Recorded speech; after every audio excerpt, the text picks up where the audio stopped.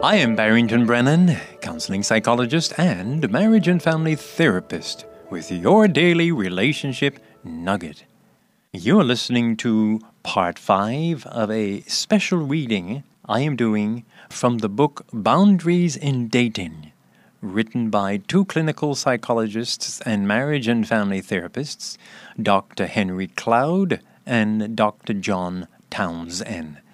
I have found this book so enticing, so enriching, so revealing, and so helpful that I thought I will read excerpts from it over the next few series and help you in your own personal life, and perhaps you go out and read the book.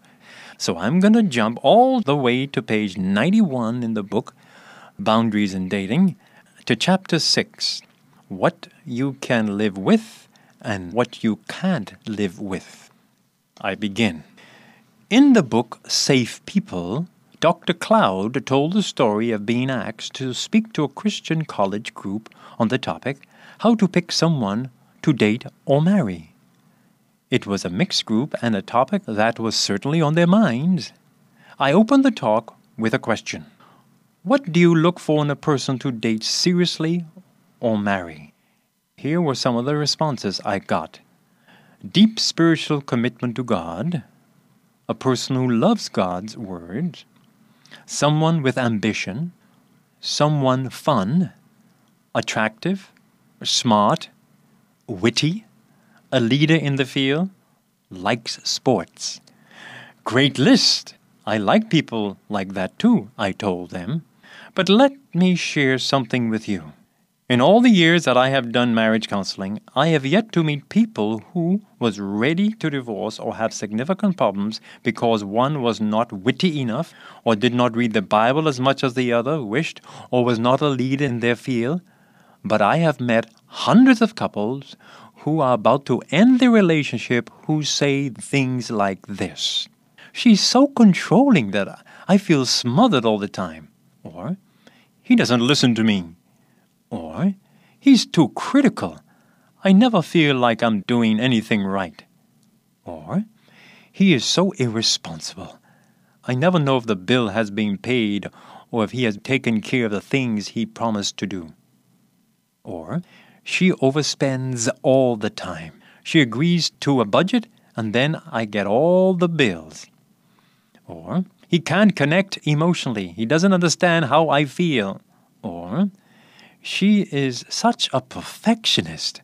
I wish she could just accept herself as she is and not be so down on herself all the time. Or, his anger scares me. And here's the last one, Townsend list.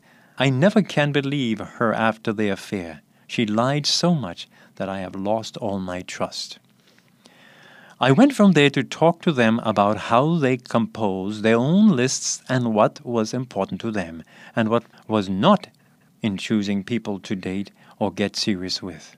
I told them that there are a lot of differences in taste that are individual in nature and are fine to have. Some people want the athletic people, others want the intellectual types. Those differences are what make the world go round and makes dating an interesting time of discovering what you like and don't like. Differences in people tastes are great, but there are certain traits that people have which have nothing to do with tastes and natural differences. These are traits which are to be avoided if you are thinking of getting into a serious dating relationship or one which might head toward marriage. These traits have to do with character. As I told one woman, you are initially attracted to a person outside, but over time you will experience his inside. His character is what you will experience long term and be in relationship over time. So, in this chapter, the writer continues, we want you to look at your boundaries of choices. We want you to look at what your requirements are for the people you date. If you decide and know ahead of time what you will not put up with in a dating relationship, you could save yourself from a season of even a lifetime of misery. On the other hand, you might be too rigid on your preferences. There are basically 4 areas we want you to examine in dating. 1. Some of your preferences might be too limiting, and you need to be more open. 2. Some of your preferences are more important than you might realize, and you should value them. 3. Some imperfections are minor, and you might have to learn to deal with them. And 4. Some imperfections are major, and you should not even have to live with them. They are totally off limits. The writer continues, I was talking to a young man the other day about what he was looking for in someone to date or eventually marry.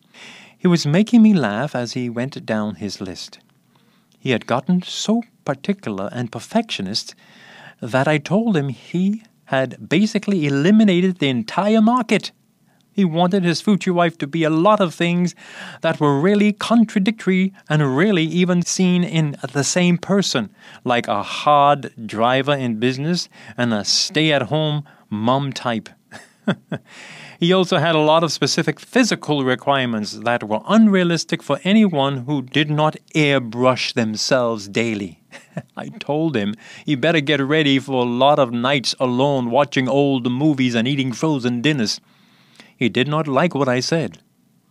What about preferences?